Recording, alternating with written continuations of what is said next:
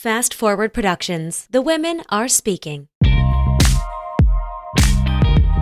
Cognitive improvements with creatine supplementation. So it seems to have a really, really positive impact on brain health.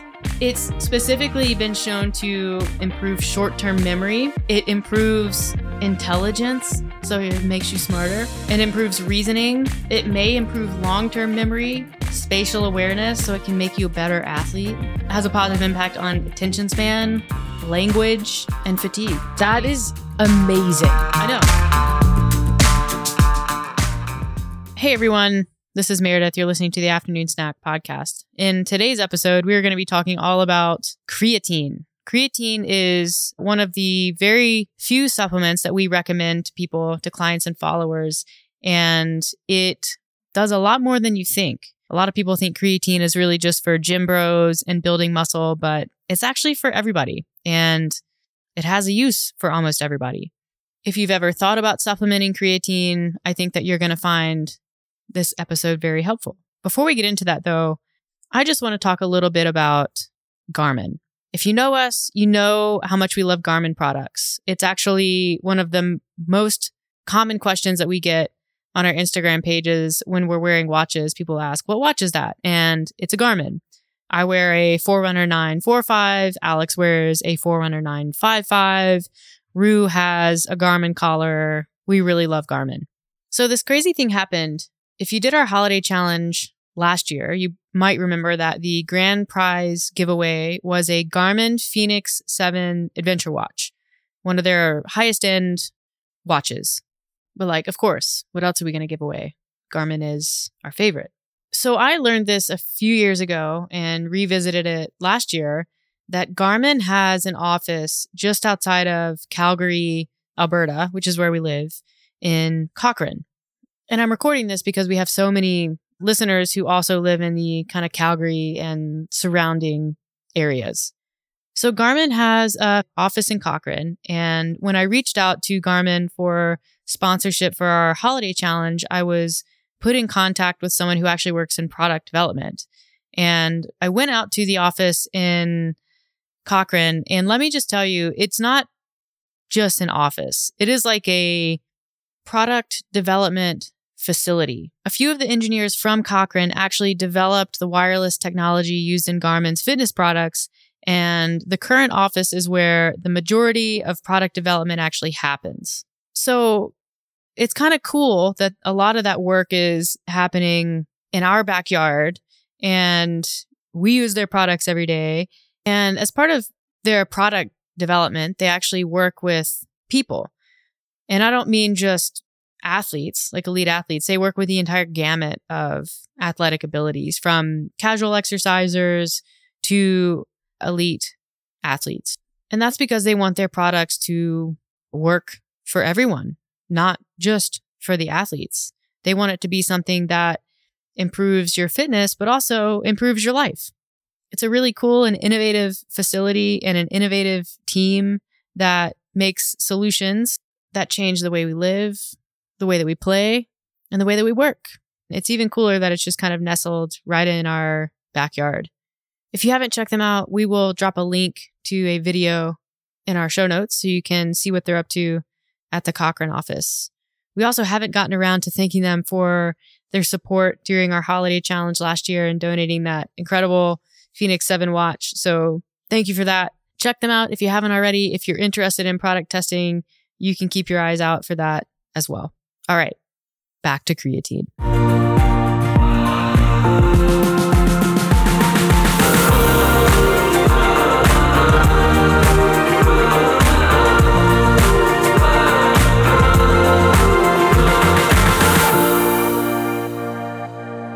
Do you ever start working with people, clients, early on, and you realize what they want is a list of supplements to take? They're like, yeah, nutrition, sleep, yeah. But what supplement should I be taking? I would say fewer and fewer as time goes on, because they know what we're about. Most people who sign up know that what we're about, but for sure at the start. Yeah, early on. Yeah. But still, sometimes you get people who come from other coaches or backgrounds, and they're like, this is the list of supplements that I take. And it's I'm not even joking, like over 20. Yeah. I'm like, you take these every single Sometimes day? I feel bad listing all the supplements that we recommend. And really there's like 5 and they're very basic, but I'm like, oh man, someone's going to have to buy all these. I know. Like that's like, and they just signed up for nutrition coaching too. So I'm always just like, supplements are just that. They're supplements. Like they're supplemental to good habits. Yeah. Nutrition. But the ones so there are some that do like tend to be quite limited in the diet. So our list is really short. What is it? It's vitamin D. Right. Yeah. Or go outside. Yeah. Okay. Good for winter months. Fish oil. So omega-3, you can also get that from krill oil, or there's some like plant-based ones. Vitamin B complex. Generally better than B12. Yeah. Magnesium bisglycinate. Yeah. Or magnesium glycinate. Yeah. I don't recommend that one to everyone. It kind of depends, but it's a good like blanket recommendation. Yeah. And like there's ones like zinc, calcium that you can recommend, but I would say those 4. And then the one that we recommend to everyone, unless they have some sort of like issue, and we always say to check with your doctor, is creatine, micronized creatine monohydrate. Which is also conveniently the topic of this podcast.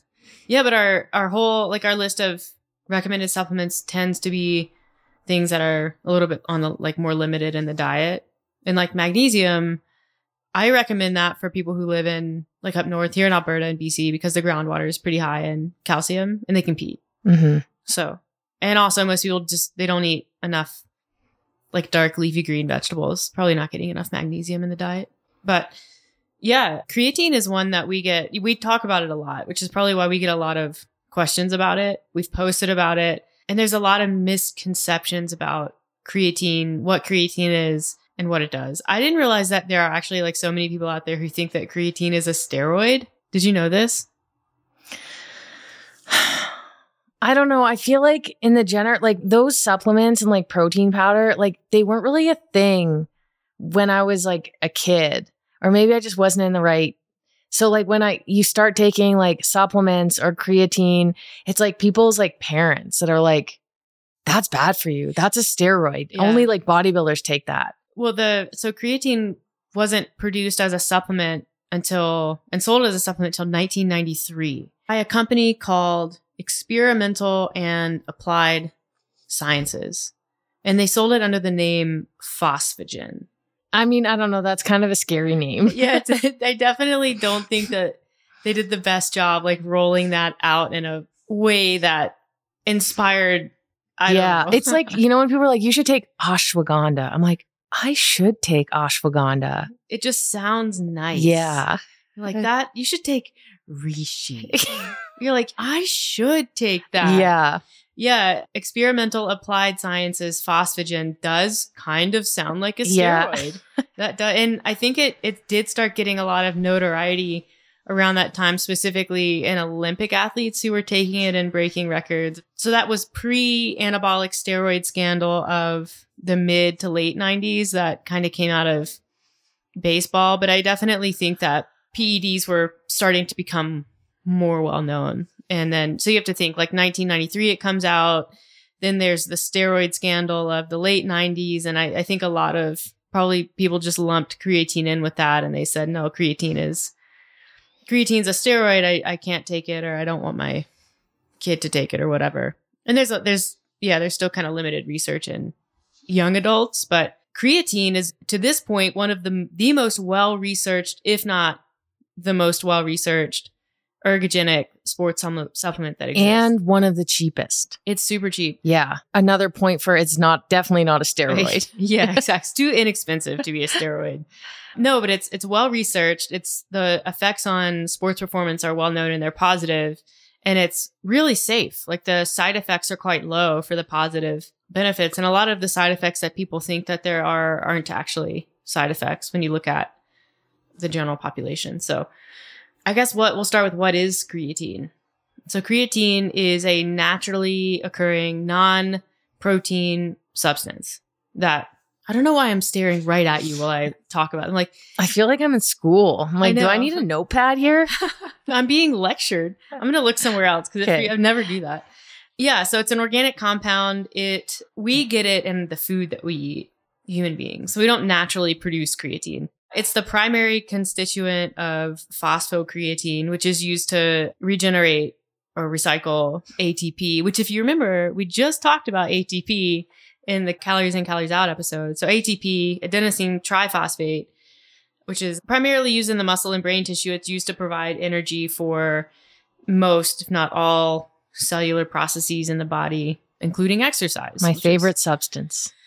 ATP? Is that your, that Yeah, would be your it favorite is. substance It in really the body. is. I've always liked it.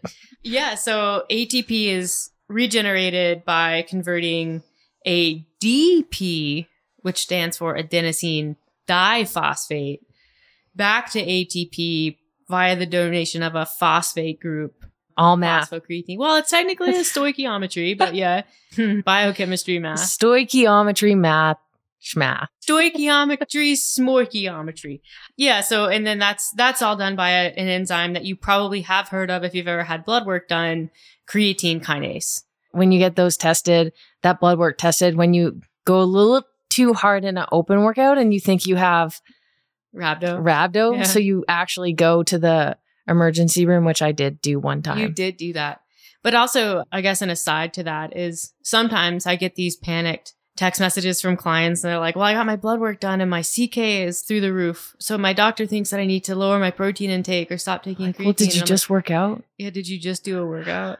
before you had your blood tested Yeah. or blood drawn? So usually what happens, by the way, for your knowledge, listeners, if you get blood work done and you have elevated creatine kinase levels, you go back to the doctor like 24 to 48 hours. Don't do a workout.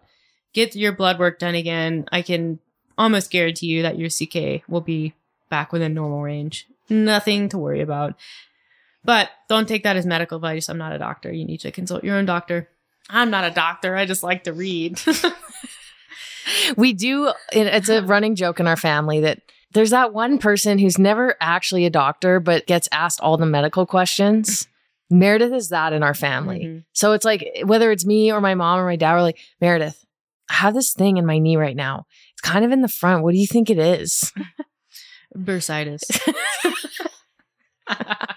She does. You exude like a lot of confidence. Yeah. So it's easy to be like, oh, okay, how long will it last? Or actually better yet, you're like, I had that once, which Yeah. you have had a lot of things. I usually speak from personal experience. Yeah. I don't diagnose, but I'm like, I have had bursitis before. They're like, oh, it's like a little bump right on the top of my, like front of my knee. I'm like, yeah, I mean, that sounds like bursitis. I had that. I've had tendonitis. I've had lateral knee issues. I've had quad tendonitis. Yeah. Yeah. But anyways, thank you. I appreciate that. So, Professor, back to it. No, so most people are familiar with creatine, the athletic supplement. And when we're talking about energy systems in the body, you can kind of like start to understand how this thing works. So in exercise science, we're talking about energy systems. If you envision like an XY graph, and on the X axis is our timestamps.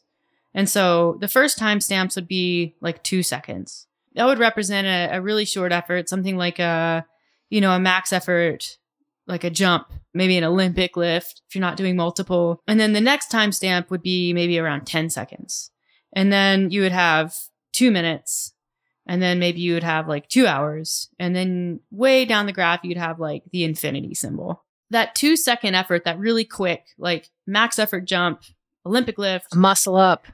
something that happens really fast and it really only happens one time. That is your body using stored ATP. ATP that has already been produced from fat, from glucose, from protein, however your body produces that ATP, it uses it. That like 10 second. So think about like a 10-second max effort sled push or max effort sprint on an air bike. That is called the CP, creatine phosphate system.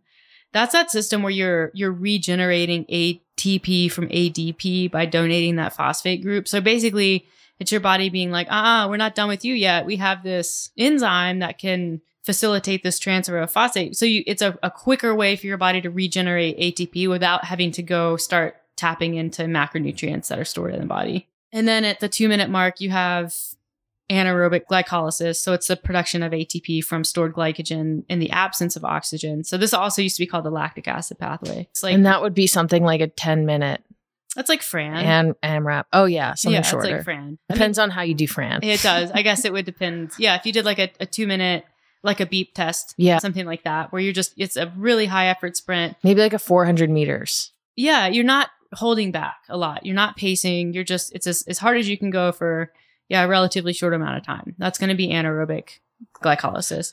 Aerobic glycolysis is you were producing ATP from stored glycogen, but it relies on oxygen. So each of these, the peak power output, like the intensity comes down. So stored ATP is the most intense. CP is almost as intense. And then as you step down into each of these energy systems, the intensity drops, but the time duration that you can sustain using them gets longer. So the lines, like, they become flatter. Yeah. With each. Yeah. Whereas like the ATP is just like, it's really steep and then it drops. And then CP is like a steep peak and then it drops. And then anaerobic glycolysis is like a moderate peak and then it starts to drop. Aerobic glycolysis, remember, that's what we're going to be using for like 2 hours or less. That's more of a soft curve. And then the last one is aerobic lipolysis. So that's going to be the oxidative system, your body using fat instead of, because it's going to start to run out of glycogen. That is the lowest intensity because it's such an oxygen heavy process, but it can be sustained essentially indefinitely. So, but that's the lowest peak and it kind of starts to ramp up, around maybe the 10-minute mark. And then it sort of just becomes asymptotic to a specific rate of fat oxidation. So anyways, CP system, the more creatine you're storing in your muscles, the more significant that energy system becomes. But you're not going to be able to, like, creatine doesn't do you a whole lot for very sustained efforts, at least not directly, which we'll talk about later. So again, it's a very well-studied supplement. Like, we can't say that enough. It's like the safety profile on it is really, really good. And most people, I think, have an understanding of that. I don't know. Maybe they don't. That's worth saying. Like, I look at the list of bullshit that people are willing to put in their bodies from like a sports performance standpoint, but they don't take creatine. I'm like, well, you should take creatine and stop taking this other crap that isn't doing anything for you anyways. So creatine supplementation. And when we're talking about creatine, we are talking about creatine monohydrate. There's also like creatine citrate. There's a few different types of creatine, but what's like most commonly studied is creatine monohydrate, specifically micronized creatine monohydrate, which are like very small molecules. So essentially the way that creatine supplement appears to work, like they're not 100% sure of the exact mechanism, but it appears to work by increasing the number of myonuclei that satellite muscle cells will donate to damaged muscle fibers. Satellite cells, like in muscle tissue, are multipotent stem cells, which means that they can differentiate and become a variety of different cells. They're not like totipotent. They can't become any cell in the body, but they can become different types of muscle cells. They can be turned into skeletal muscle cells under the right conditions, and creatine supplementation encourages this conversion. So it just makes building muscle a little bit easier, essentially. Got it. I'm like staring at you. Wait, again. I have a question. Okay. Is there going to be a pop quiz at any point? Just wondering. Do you want there to be a pop quiz? No. I mean, sure. I'll be ready. Yeah. I mean, so like really all it's doing, as long as you're exercising, right? Like that's underlying this is you have to still be exercising, doing some sort of exercise. It just helps your body do what you probably want it to do anyways, which is build more muscle. That's it. Like the exact mechanism that it works by, not that important unless you're just interested in physiology. And then it's kind of cool. Yeah. It's just like, hey, be a muscle cell. And your body's like, okay, that's it. Yeah. And a lot of people have the goal of like building more muscles. So yeah, why not? In practice, like when you're actually looking at the research on like from a performance standpoint, so we're not looking at the mechanism. We're looking like, hey, how does this actually make people better?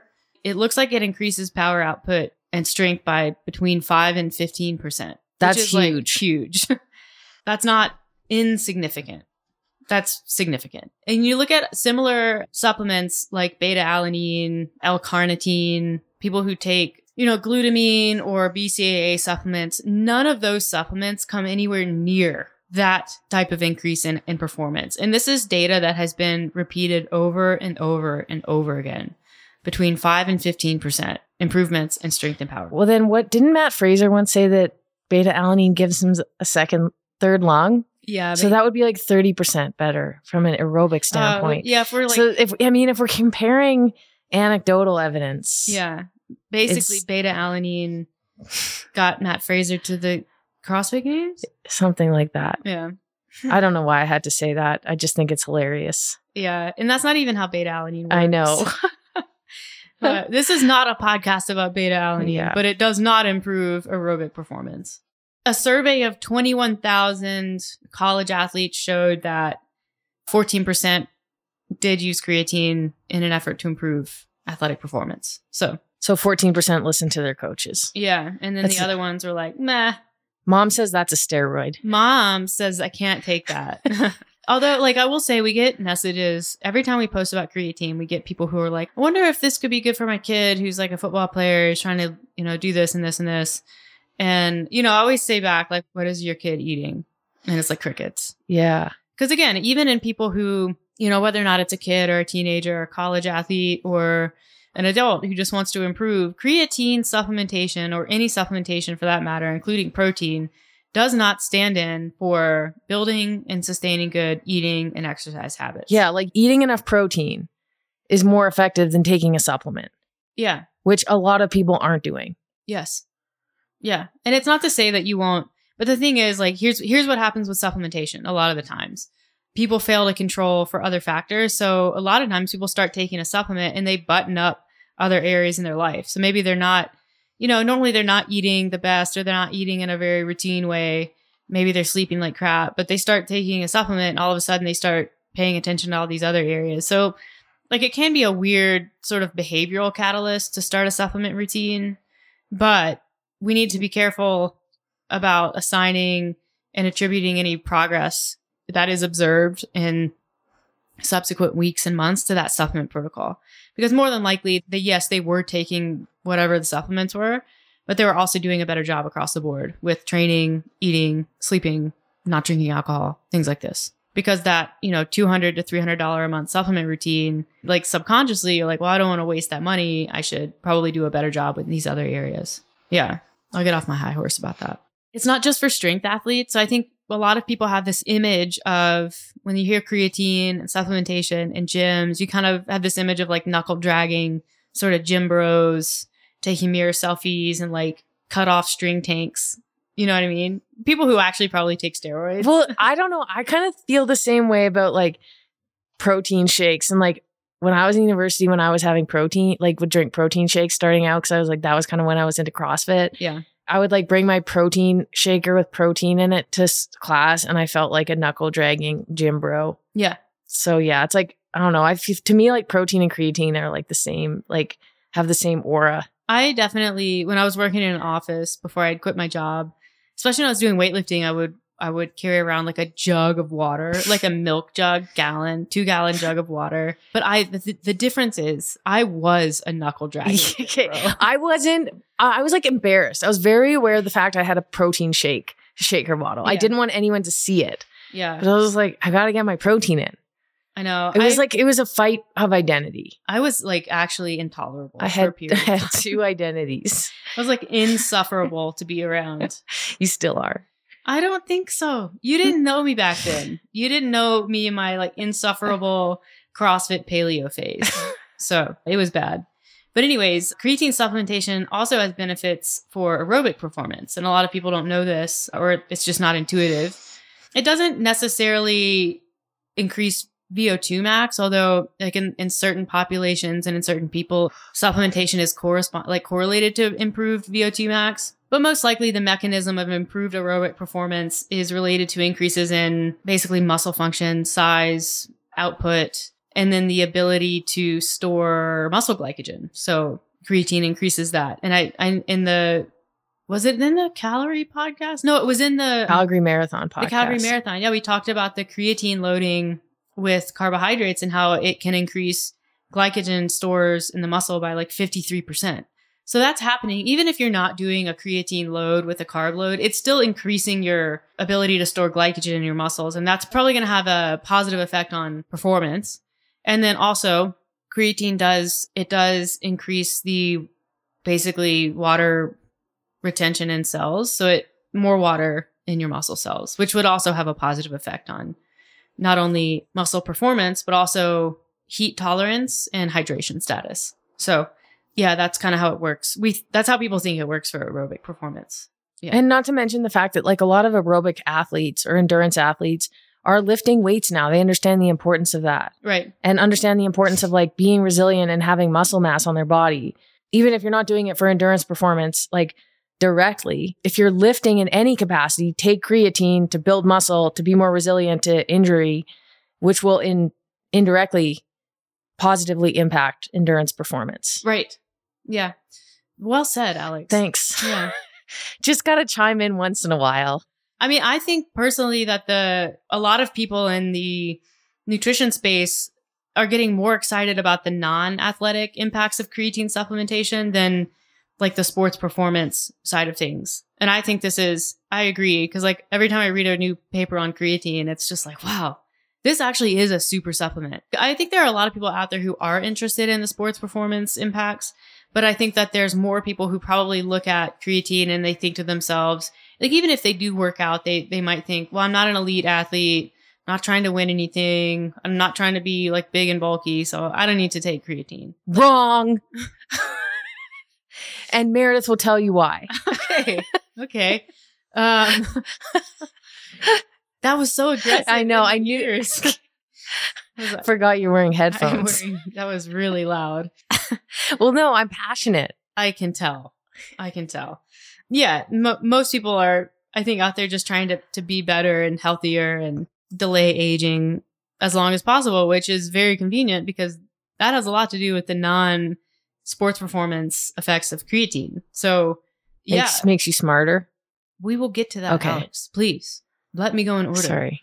From a health standpoint, creatine supplementation appears to have a positive impact on glucose control. And so there's this interesting data that came out of research on type 2 diabetics. So people who have basically like diet and lifestyle induced insulin impairment.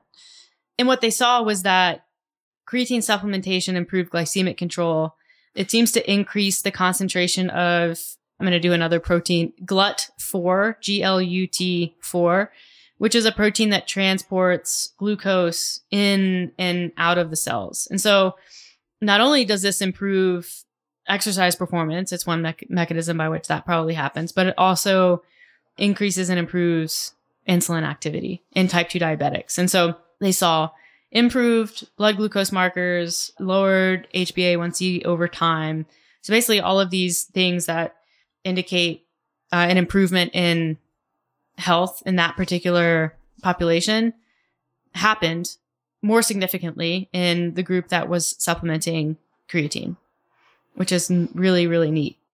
Creatine supplementation improved peripheral blood flow, arterial stiffness, and microvascular function.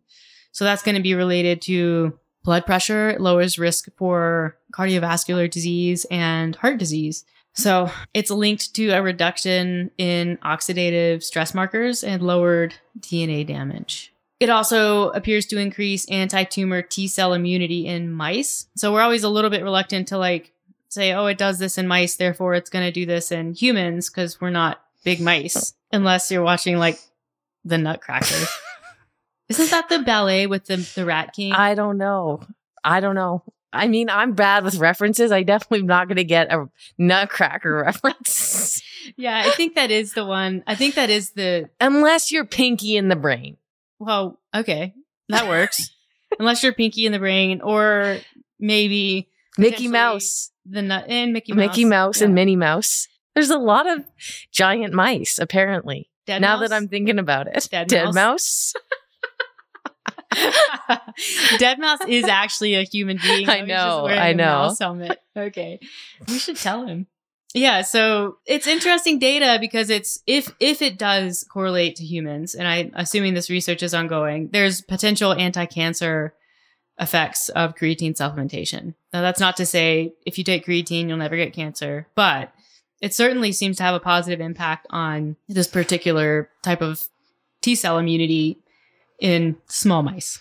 And lastly, and I think this is the most impactful from like a physical health standpoint, is the impact to sarcopenia, which is the age-related loss of specifically muscle mass. Yeah. Everyone is concerned about this. Or like a lot of people. When we talk about fighting aging, delaying aging, in my opinion, like this is the number one thing. I think that it's what has the biggest impact to vitality, health, resiliency, especially if like someone falls. I have a few clients who, and like women, and they work with me, and they shared early on in the intake process that they look at their moms who 70, 80 years old, and for their entire lives just tried to be smaller. And these people probably didn't do any resistance exercise. And now like they're just not aging well. They're not holding up. And women, you also have the added risk of like bone loss because of the lower estrogen. So creatine supplementation increases lean body mass and attenuates that kind of muscle loss that comes with aging, especially when you combine it with resistance training. And kind of a side note there, I think that the general, like when you look at dietary patterns across the lifespan of people who, maybe they don't give a lot of attention to what they eat, but you see a decline in protein consumption specifically, and animal meat is where most of our creatine comes from. So if all of a sudden you have someone who is eating less protein and less meat, then they're also eating less creatine. And so the aging population who tends towards that dietary pattern benefits even more from supplementation of not only creatine, but protein as well. Cognitive improvements, I think, are the most interesting and the most exciting. And that's where a lot of the research and the focus is now. Like, I feel like every month there's a new paper that comes out about some cognitive correlation with creatine supplementation. So it seems to have a really, really positive impact on brain health.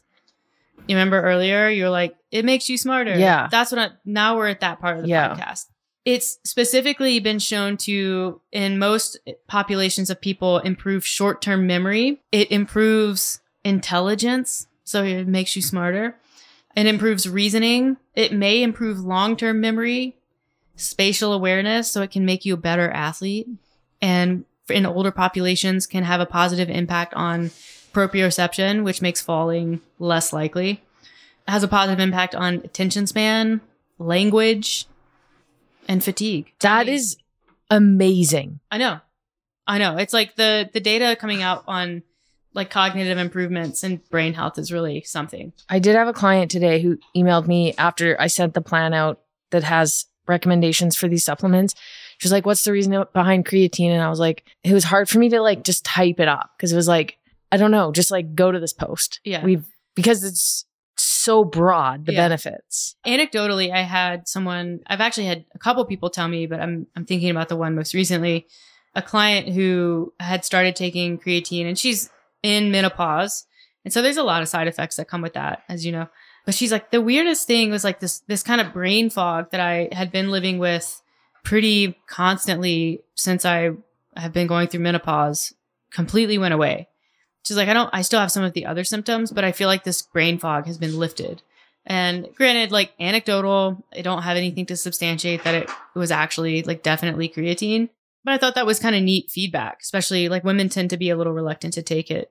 There's interesting research coming out of the traumatic brain injury space that shows positive impacts to recovery from like TBIs. And it seems to have a neuroprotective effect and reduce symptom following TBIs. So a lot of, especially in groups like football players, rugby players, people who have kind of like an increased risk of brain injuries, military.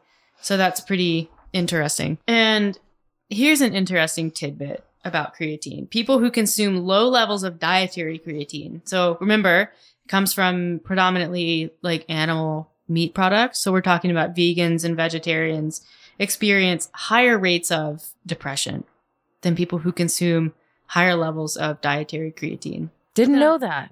Yeah, I know. It's interesting. So creatine supplementation has also been shown to improve symptoms of depression and anxiety, and then also improves the efficacy of SSRI class drugs. So if you're someone who's on that particular type of medication, creatine supplementation is like, makes them more efficacious, which is actually kind of cool.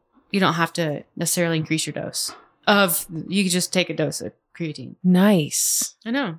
And it also improves the clinical symptoms of bipolar and major depressive disorder. There's, mental health benefits as well as actual like, cognitive benefits, which is pretty cool. Continues to be the best supplement ever. Let's talk about women, which favorite topic, right? I do love women. Most research, medical research, sports performance research is done on men. There's not a lot that's been done specifically on women. And creatine characteristics vary quite significantly between men and women. So women specifically only store 60 to 70% as much creatine as men with the same kind of level of consumption or supplementation. And then also, just like with the elderly population, meat consumption tends to be lower in women. We know that estrogen, so the primary sex hormone for women, is a major regulator of energetics in women's bodies. During the menstrual cycle, so if you measure serum creatine concentration across the menstrual cycle, across a large population of women, you'll see that creatine concentration is highest during the luteal phase, which is when estrogen concentration is highest, and it's lowest in the follicular phase.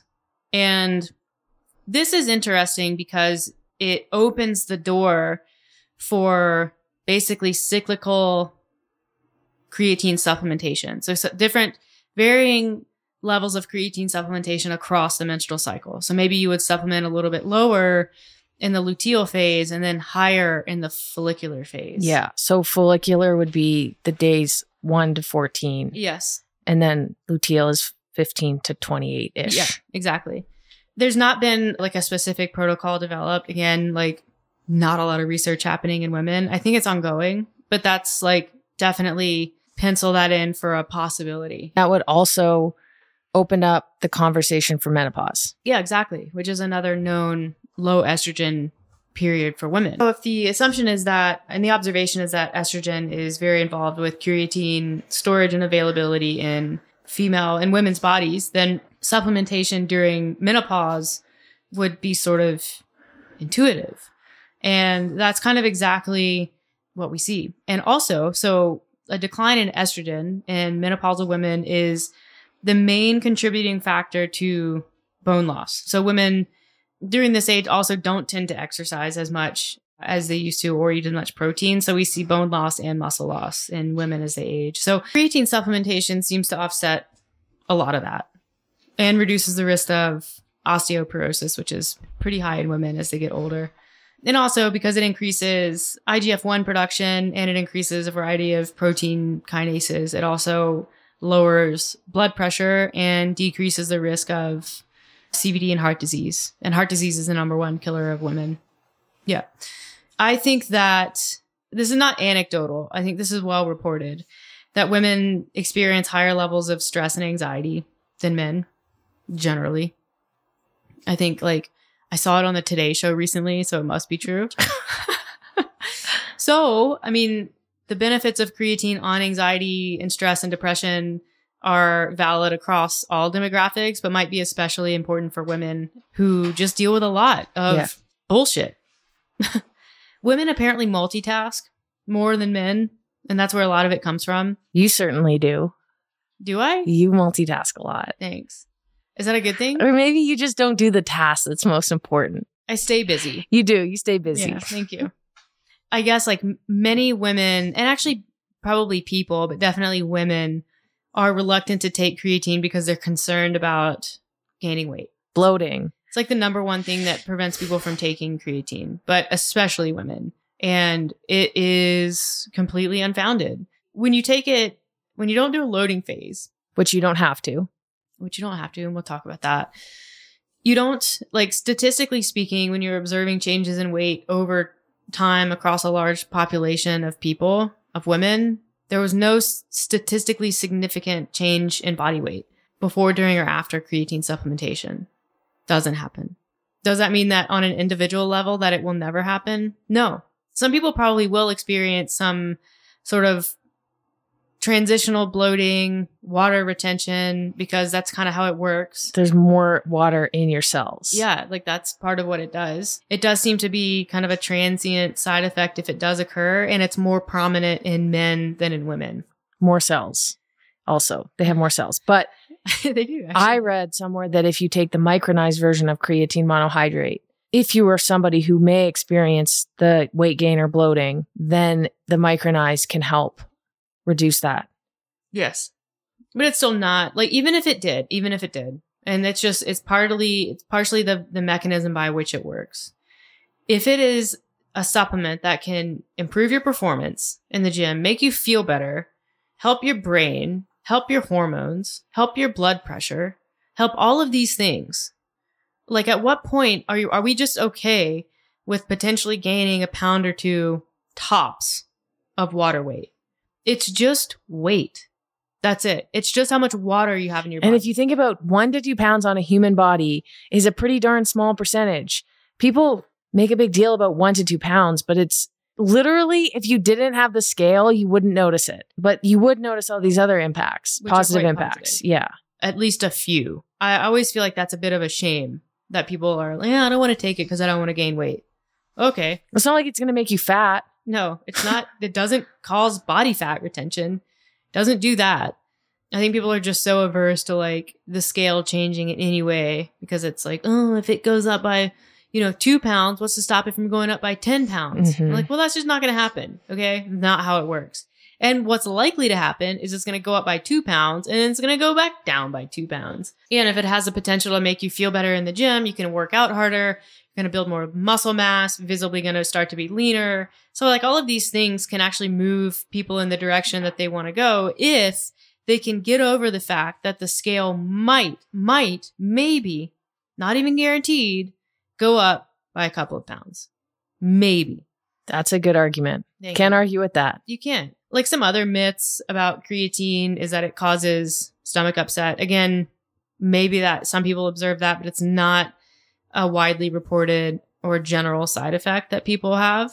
It doesn't damage kidneys. It's not going to cause kidney disease. Now, if kidney disease runs in your family or you have an issue, maybe you've had off blood work before, probably consult your doctor before you start taking creatine. That's not a bad idea. But it's not going to cause any issues as long as you're, I guess, taking the recommended amounts. What else? What are some other myths? That it makes your hair fall out. Really? Yeah, it's a myth. I've never heard More of so that for one. Men. And again, I think that stems from, that is a side effect of anabolic steroids, and people don't know that creatine is not an anabolic steroid. I guess, and then the loading phase, that you have to load it. And that's a myth. I think when it was originally developed, when you look at like serum blood levels and the way that, because it is a saturation supplement. It's not going to do anything the first day you take it. In fact, it's probably not going to do anything for a couple of weeks, like 3 to 4 weeks.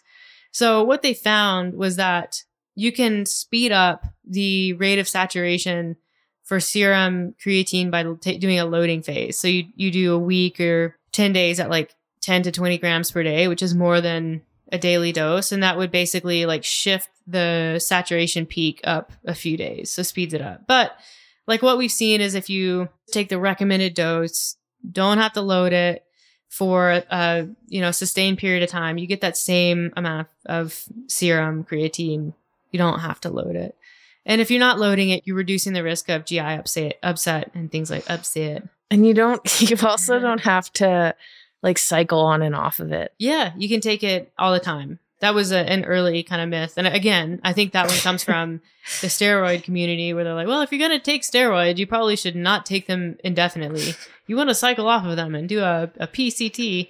Again, creatine is not a steroid. It's something that you already eat every single day. Most people, you're just taking a little bit more of it. I will say one thing. You are out there and you're an elite athlete and someone who gets drug tested. Any supplement that you take should be third-party tested. Yes. So yeah, don't just take any creatine supplement if you're getting drug tested. Just like you wouldn't take any protein powder or pre-workout or whatever you're taking, should be third-party tested. Well, and I think too, like even if you're just like a discerning individual, like I don't want to take supplements that I always recommend third-party tested yeah. supplements. So what you're looking for, if you're looking for supplements and you want to be sure that what's in them is exactly what they say is in them and nothing else, then you're looking for an NSF certified, or what's the other one? Safe for Sport. And that's just certifies that not only is the company tested, but they test each individual batch that's produced and it comes off the line, and they can't put the sticker on it unless it's tested. So you can look out for those. And if you're not sure, if you Google like third-party tested WADA supplements, you'll figure out how to search for them and then search for them. But most of the ones that spend the money on that testing make it clear and they put the labels on them and stuff. So, but yeah, that's a good idea. Because I think there was some study that came out a few years ago that like a gross percentage of supplements that get sold over the counter are cross-contaminated with illegal substances. And not always illegal. Like whenever, a CrossFit athlete pops for an anabolic steroid or something and they're like, oh, it's in my BCAAs. I'm like, no, it wasn't. It's unlikely. I mean, I don't know what the likelihood is, but it's best to just always take third-party tested, I think, especially if you're an athlete who's competing competitively and may get drug tested in a competition. Yeah, just be safe. Yeah. Better safe than sorry. Yes. How does one take creatine? You mix it in fluid. The kicker is it doesn't dissolve. It's not soluble. So this is like the one thing I hate. You can actually get it in pill form, but usually it comes in a powder. Yeah. And you put it in water or in your BCAAs or in your Noon, whatever you're drinking. Your protein shake is a great time. Yeah. You put it in. Usually for most people, scoop 5 grams.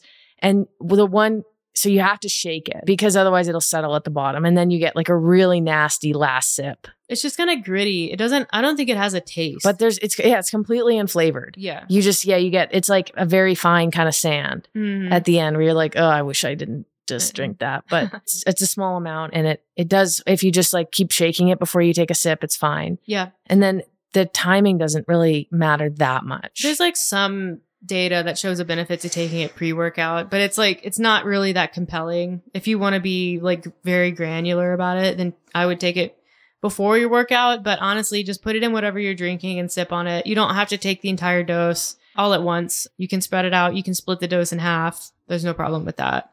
For most people, 5 grams per day is a good dose. For like large dudes, probably like 7 to 10. If you're a really small person, maybe 3 grams.